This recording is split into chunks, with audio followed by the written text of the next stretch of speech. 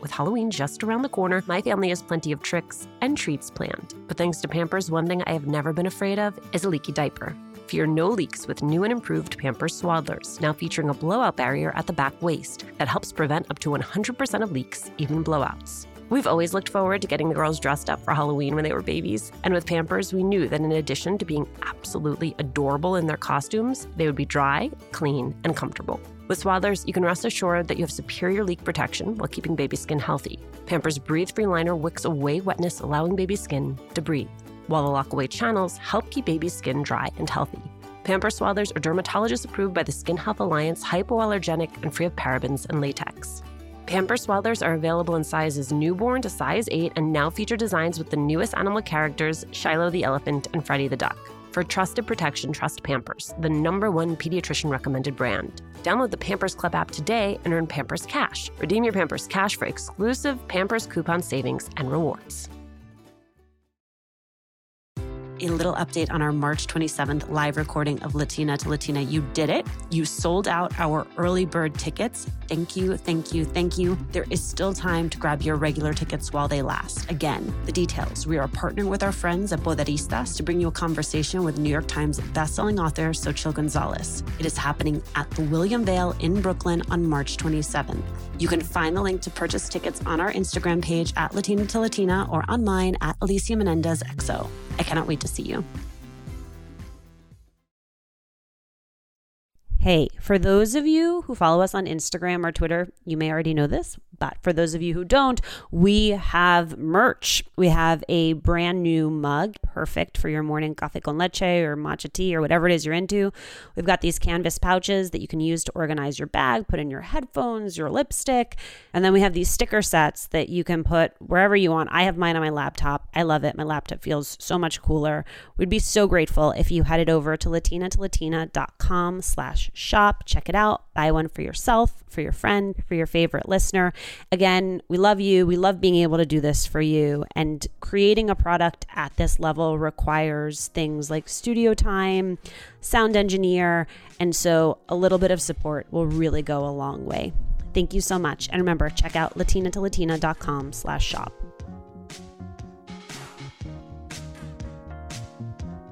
What's the point of coming over from South America, crossing over, if you are not going to add this value that you bring to the table so that it becomes about much more than this Mariana or Alicia? It's about other Marianas and other Alicias that are going to be seeing you on screen and being like, she made it, I can be there too.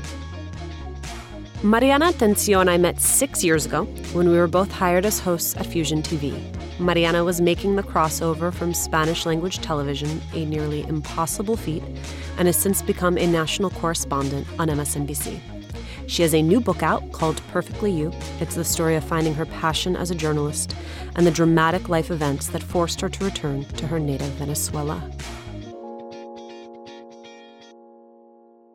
In Perfectly You, you write, "My mission would be to change the game from within."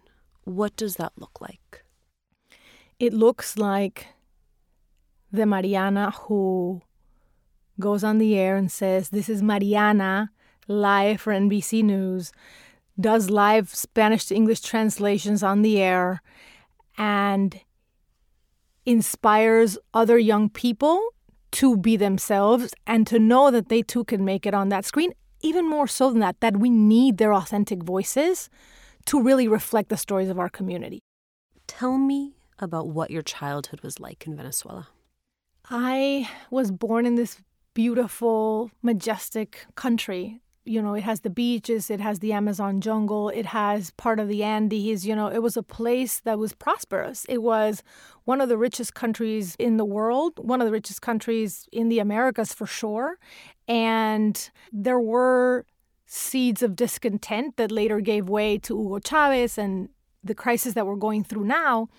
But my parents always made sure that, you know, we grew up in a home of values and giving back to the community. I went to a Catholic school where we basically gave donations and financed a school of underprivileged children alongside ours. And when I wrote the book, I said, what is the place that encompasses the contrasts and the colors and sounds and aromas of my childhood? And it's going to the beach in Carnaval, which is like our Mardi Gras, in La Guaira, Venezuela. It is the sort of encapsulation of Latin American magical realism in one place. As a college student, you'd go on to engage in protests against the Venezuelan government, Hugo Chavez's government. How did you get involved? What did you learn through that experience? I went to this big university where you were in touch and befriended people from all backgrounds across the country, young political leaders, people that I just, in my little world of a all-girl Catholic school, like that didn't exist for me. So this was like being open to the world and the real sort of troubles that were brewing in Venezuela. And when the government of Hugo Chavez shut down the biggest television station in our country, it was the equivalent of turning off ABC, CBS, or ABC, from one day to the next. This station was called RCTV, May 27th, 2007, when I was a junior in college. He pulled it off the air. And as communication students, as someone who dreamed of becoming a journalist, it was amazing, Alicia, to see our classroom kind of burst out of its cocoon and become a butterfly. It was friends of mine who I never thought of as political leaders who led a movement where, we challenged the government on this front. We went out. I had my younger sister, my younger brother in school with me at the time. So it's marching along your brother and your sister for democracy and freedom. And it was ugly. We got tear gassed. We got reprimanded. Students got shot at with pellets. What we see now happening every day in Venezuela, that was sort of the beginning of it. And that was the moment where I realized, if I want to tell the stories that I want to tell, if I want to be the kind of journalist that I want to be, I have to flee. If not for that media censorship, would you still be in Venezuela? I think so. I mean, if not for that media censorship and everything that came with this increasingly repressive and authoritarian government, we had a flourishing television industry. This network that got shut down, RCTV, had been on the air for 50 years. It had, I think, the longest running variety show in the world, and great many journalists that really came out of that school, if you will. And when Hugo Chavez shut it off, it was just sort of the beginning of something that I knew was not a good path. Tell me about the tipping point, the event that led you to decide that you had to leave your country. It was something that I kind of decided to not talk about. That's what happens with trauma. Mm-hmm. One day, I just told my mom, I need to go out on a hike. I live in a neighborhood that's very close to the Avila Mountains. It's a climb that's kind of similar to the climbs in LA for people who live out there, to the hikes up there. So I just literally left my keys in the flower pot, put on my sneakers, and just started walking toward the mountain, started making the climb. Beautiful day. All of a sudden, I noticed that there was a man sort of looking, sizing me up and down, and it kind of gave me the shivers to the point where I said to myself, you know what? I'm going to pretend tie my shoelaces so that he passes me. And there were other people on the trail too. This is a narrow trail going up the mountain. So I bend down, me amarro los zapatos, and in my mind, I'm like, good thinking, Mariana. He's passed you, it's all good. And then as I go up the mountain and as I'm coming down, I don't know why there was a corner of the trail that had no one else on it. And this man, literally came out of the woods, pounced on me, and held me at gunpoint, nozzle pointed at my forehead. And he said, "Cuenta hasta 100." Kneel down, count to 100. And for me, as a junior in college, with everything that was happening in my country, with sort of these scenes of protests and being tear gassed with my brother and sister, I said to myself, what am I really meant to do with my life? If I survive this moment, what am I going to do with this chance? And I vowed if I survived that I would leave for the United States and I would try to shed light on what was happening with my platform here, which is ultimately what I did. When my babies were going through their exploration stage, I had so much to worry about. Falling over, bumping heads. What did she just put in her mouth? The list was endless. But when they were in Pampers Swaddlers, I knew I never had to worry about a leaky diaper. Swaddlers are great for both baby and mommy. They keep your baby's skin healthy and dry with Pampers Breathe-Free Liner, which wicks away wetness, allowing your baby's skin to breathe. Swaddlers have always given me peace of mind knowing that diaper rash and leaky diapers were not in our future. There's also the blowout barrier at the back waist to help prevent up to 100% of leaks, even blowouts. Pampers Swaddlers are dermatologist approved by the Skin Health Alliance, hypoallergenic and free of parabens and latex. Your baby deserves that. And they're available in a wide range of sizes from newborn to size 8, and now feature designs with the newest animal characters, Shiloh the elephant and Freddie the duck. Having a diaper you can depend on is important, and it's why I have always loved Pampers, the #1 pediatrician recommended brand. Download the Pampers Club app today to start earning rewards with every diapers and wipes purchase. Not to mention, get great parenting content with Pampers Club. Hey, Red, what are you up to? Just making sure all the M&M's gifts are wrapped and the ball's filled. Remember that one holiday party when we had no M&Ms? Oh boy, I still have nightmares. The cookies? Yeah, you used all the M&M's candies that were meant to decorate the party treats, to decorate snowmen. You did it again, didn't you? They do look cute, though. Bringing cheer, M&M's for all fun kind. Hi, Latina to Latina listeners. It's Brenda from Tamarindo Podcast. And if you love Latina to Latina, then we know that you're going to love Tamarindo Podcast. And if you're in the LA area and can't make it to the Latina to Latina live event, we'd like to invite you to our event on March 28th. At 6:30 p.m., we're hosting Amigas Blossoming, a night of celebrating and cultivating blossoming friendships. This will be in Highland Park, and all the details to RSVP for free are at tamarindopodcast.com/events.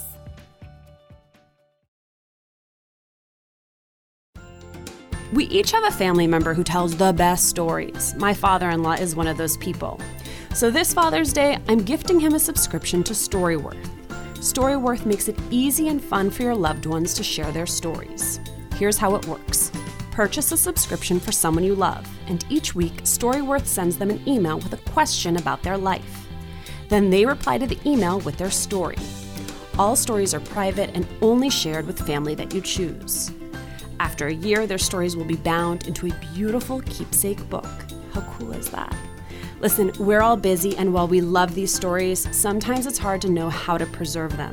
Storyworth makes it easy. And if, like me, you're a procrastinator, it's a great last-minute gift. For $20 off, visit storyworth.com/Latina and start capturing your family's memories today. You said that it was a long time before you talked about what happened that day on the mountain, that it's a trauma that you buried. What did it take to unearth it? Was it the writing of this book that got you more comfortable telling that story? Absolutely. But what really led me to say I have to do this was the tragic passing of my dad, mi papi, who I lost last year in the midst of the Venezuelan health crisis. And I made a list of the things that had marked my life, the positive and the negative. So in the positive, it was scholarship to Columbia University, my beautiful family, marrying my husband, who's amazing. And in the negative list, I had these things that had been very public about my life. And then I remembered this trauma that I had buried. And I talked to a very good friend of mine about it, and she said, "You'd never told me about this." And I just literally burst into tears remembering it, because I remember that after being held at gunpoint, I went home and I showered. I shared a bathroom with my sister, and she walked in and she said, "Are you okay?" And I was shivering, and I couldn't, as much as I bathed myself, I couldn't cleanse myself of that moment. And I never even told my sister about it fully until I spoke to my friend about it when I was beginning to conceive the book.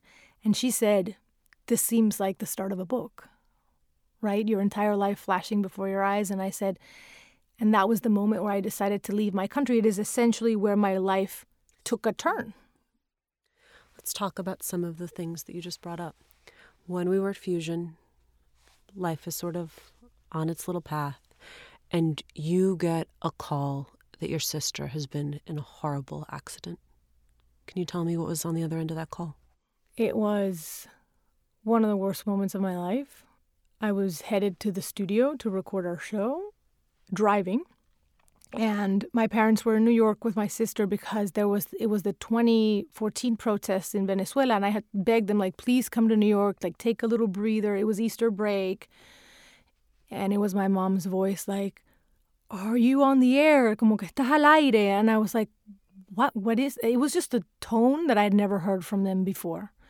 And when she said, like, your sister's been in an accident, my sister, as you know, is very close to me. We're Irish twins. We're, like, inseparable. And it was the only time in my life, it didn't even happen to me when my dad passed away, like, where I lost just complete sense of reality. I almost, like, swerved, like, off the freeway. I had to stop, get out of the car, and the first thing I asked was, like, is she going to make it? She had... What happened? She was in a hit-and-run accident in New York City. And basically my parents got a call from, it was the police and the ambulance, and they were literally taking her to the hospital. A big SUV ran her over and then fled. And the biggest damage was to her feet. But there was still the possibility of internal hemorrhaging. We didn't know if she was going to walk again or not. It was a moment where you question, why her and not me? I would have given anything to have been in New York City that day and not her.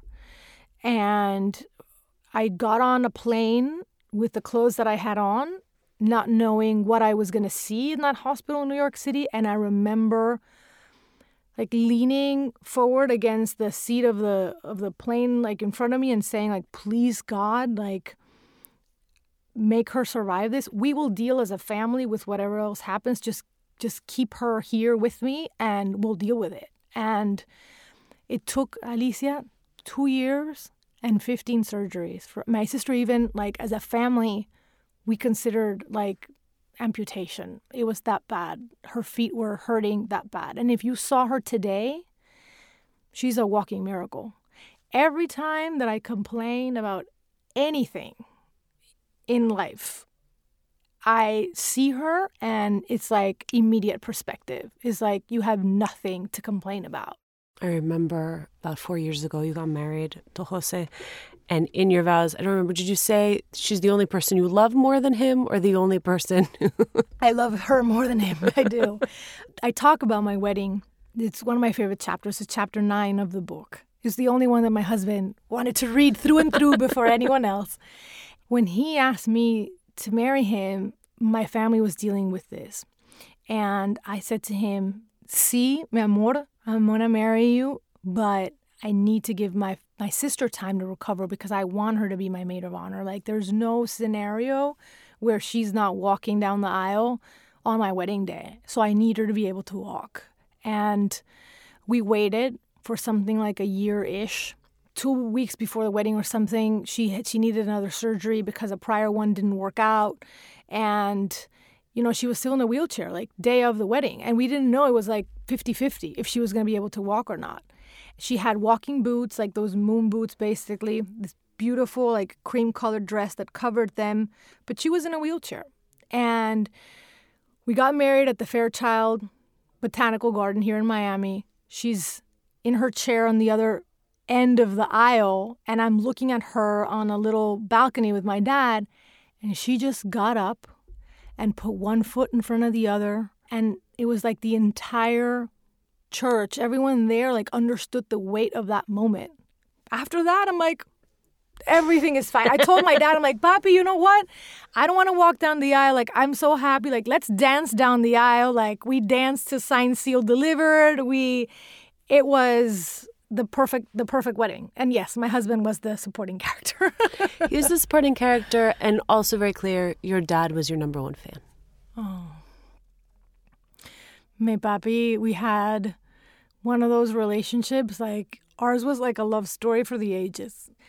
He was such a feminist, such a supporter of my dreams and my projects. And looking back at my life, the little girl growing up in South America watching Good Morning America on that little TV set that he set up, like, he always knew that I could make it there.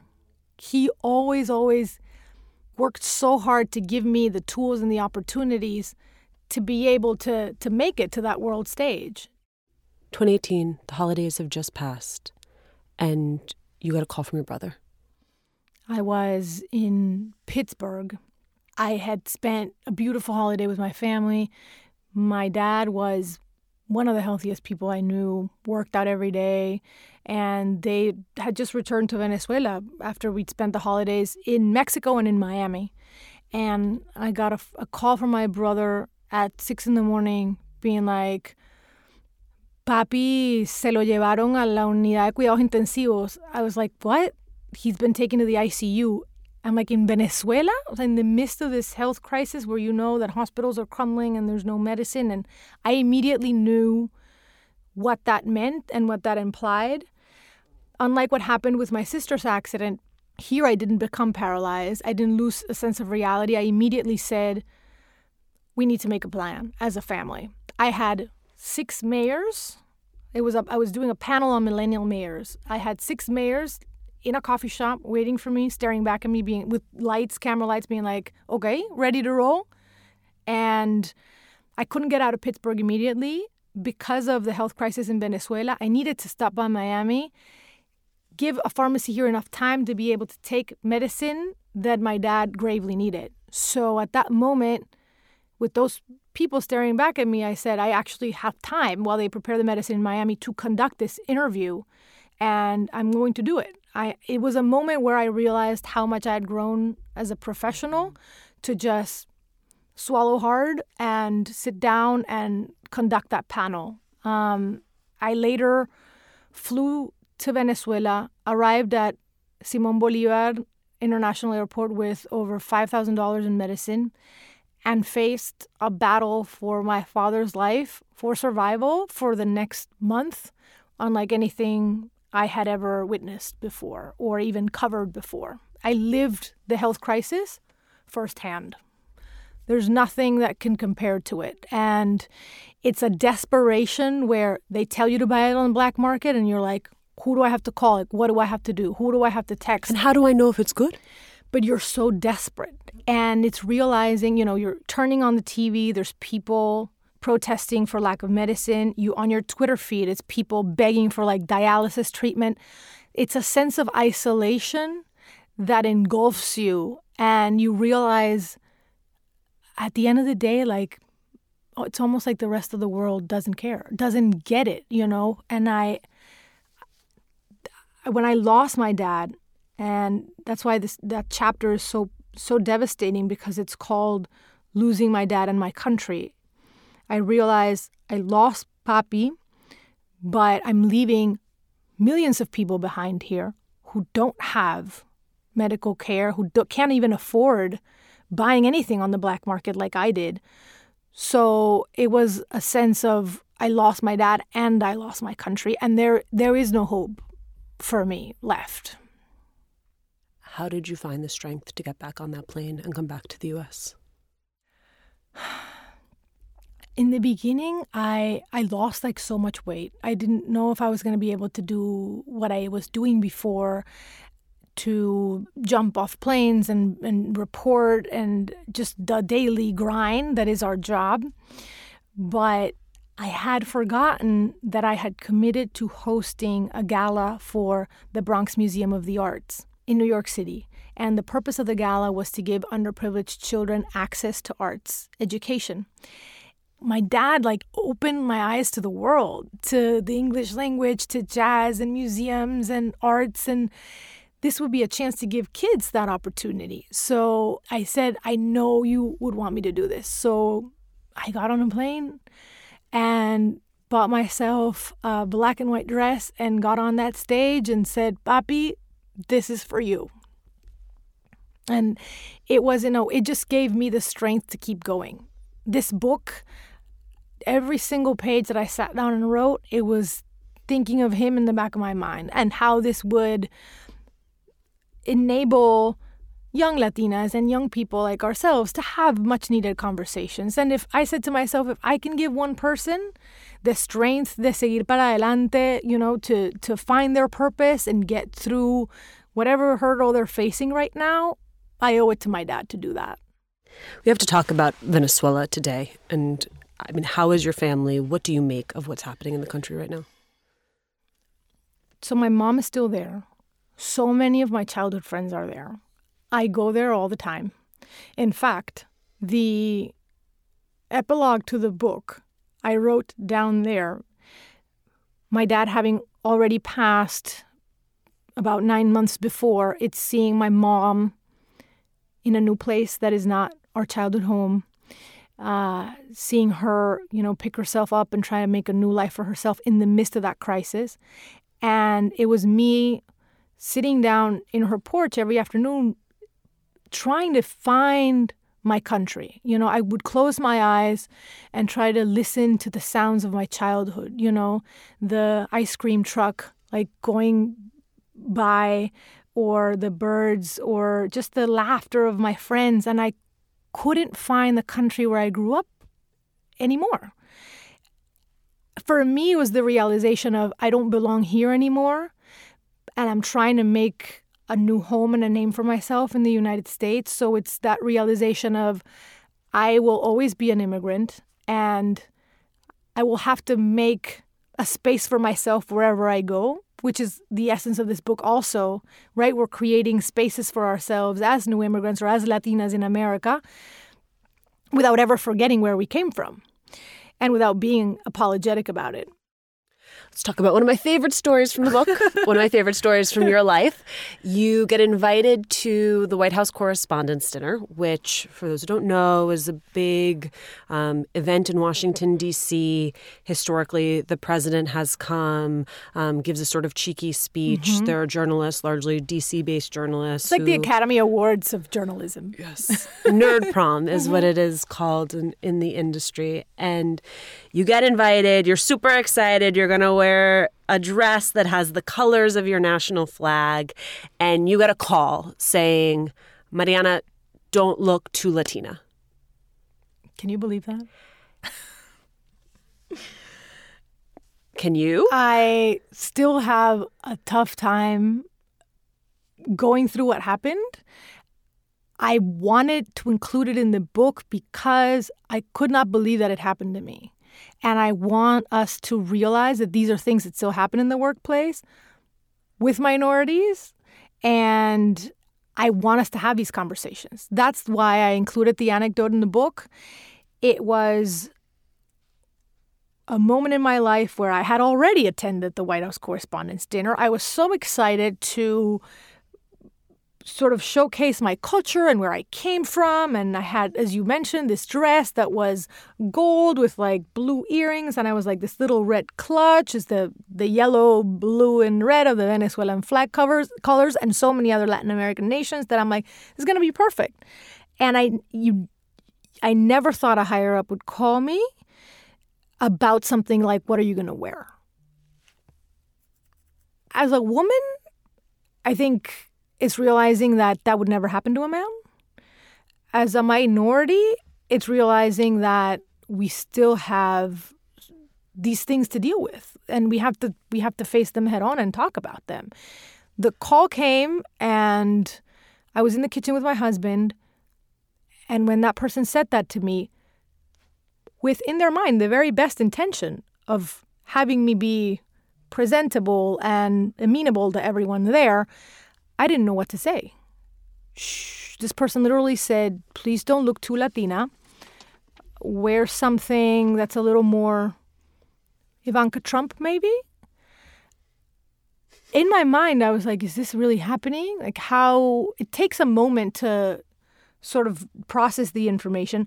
I wish I could tell the reader and your listeners that I had a really witty, like amazing response, but I stayed silent and I hung up the phone. I cried for a little bit. I shed 3 tears, and then I went to Saks Fifth Avenue and picked out this please don't look too Latina Ivanka type gown that had been suggested. And throughout the whole of that White House Correspondents' Dinner, I was smiling for the cameras, but I felt miserable. And I look back at those photos, and you can totally see that in the photos. The next year, I said to myself, that's not going to happen to me anymore. I am going to go looking very Latina, wearing a color that is vibrant like my personality and the colors that I would usually wear, wearing my big jewelry that I would usually wear, and I will not let anyone else tell me what I have to wear, especially because it was an event where I was going. It was not an on-air appearance. It was an event where I was going as myself. And I felt like in a book where I'm talking about the importance of being your authentic self, that anecdote needed to be included in there. Because I think, again, it's conversations that we need to have as Latinas and as women in the workplace. It doesn't end there, though, because the dress was one thing. Then you get the same person starts talking to you about your red lipstick on air. But when it happened a second time, I was ready to answer for myself. And what did you say? I said to this person in front of other people in the newsroom, if you have nothing to say about my editorial, I would appreciate it if you would refrain from making those comments about my appearance in the future. It was a very respectful conversation. That person nodded, and it never happened again. And I said to myself, and this is my advice to Latinas listening and to other women listening, have that answer ready. Realize that it can happen to you and be prepared with what you're going to say when those things happen. With men, with women, with higher-ups, it can happen to you. So the moment that I was prepared to quote-unquote defend myself, like, it never happened again. You and I are also two opposite sides of the same coin, where everyone's trying to dial you down and trying to dial me up because they have an idea of what it's supposed to be, right? So it's like, we need you a little less, and we need you a little more. And, I think sometimes when we don't know how to help women be better at the job we do, we tinker a lot on the margins, on the aesthetics. Especially on TV, especially on social media, in media in general. And that's one of the core messages of the book is ultimately your true power lies in being perfectly you.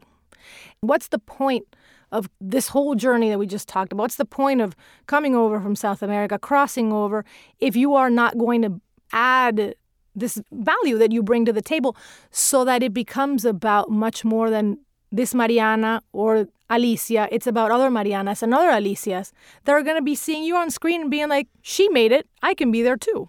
It's taken me 10 years of this career, migrating to the United States, going through all the personal tragedies that we talked about, to realize that these quirks or these things that might not be what you see every day on TV, these things that make me quote unquote different or special, are what are going to make me stand out and be successful and lead a more purposeful life. So whether you want to make it in TV or want to create a social media account that is of value and resonates, or whether you're a creative looking to expand your business, a new mom, like, it's finding those things that make you unique, not perfect, but perfectly you.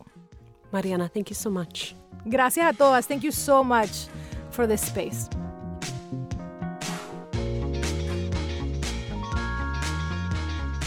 Thanks for joining us today. Latina to Latina was originally co-created with Bustle. Now the podcast is owned and executive produced by Juleka Lantigua Williams and me. Maria Muriel was the sound designer on this episode. We want to hear from you. Tell us who you want to hear from and how you're making the show a part of your life. Email us at hola@latinatolatina.com. Remember to subscribe or follow us on Radio Public, Spotify, Apple Podcasts, or wherever you're listening.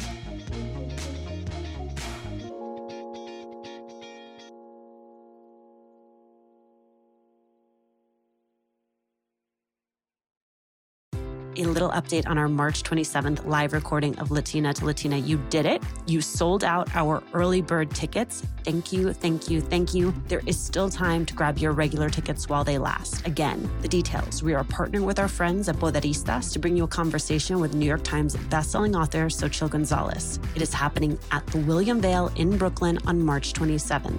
You can find the link to purchase tickets on our Instagram page at Latina to Latina or on mine at Alicia Menendez XO. I cannot wait to see you.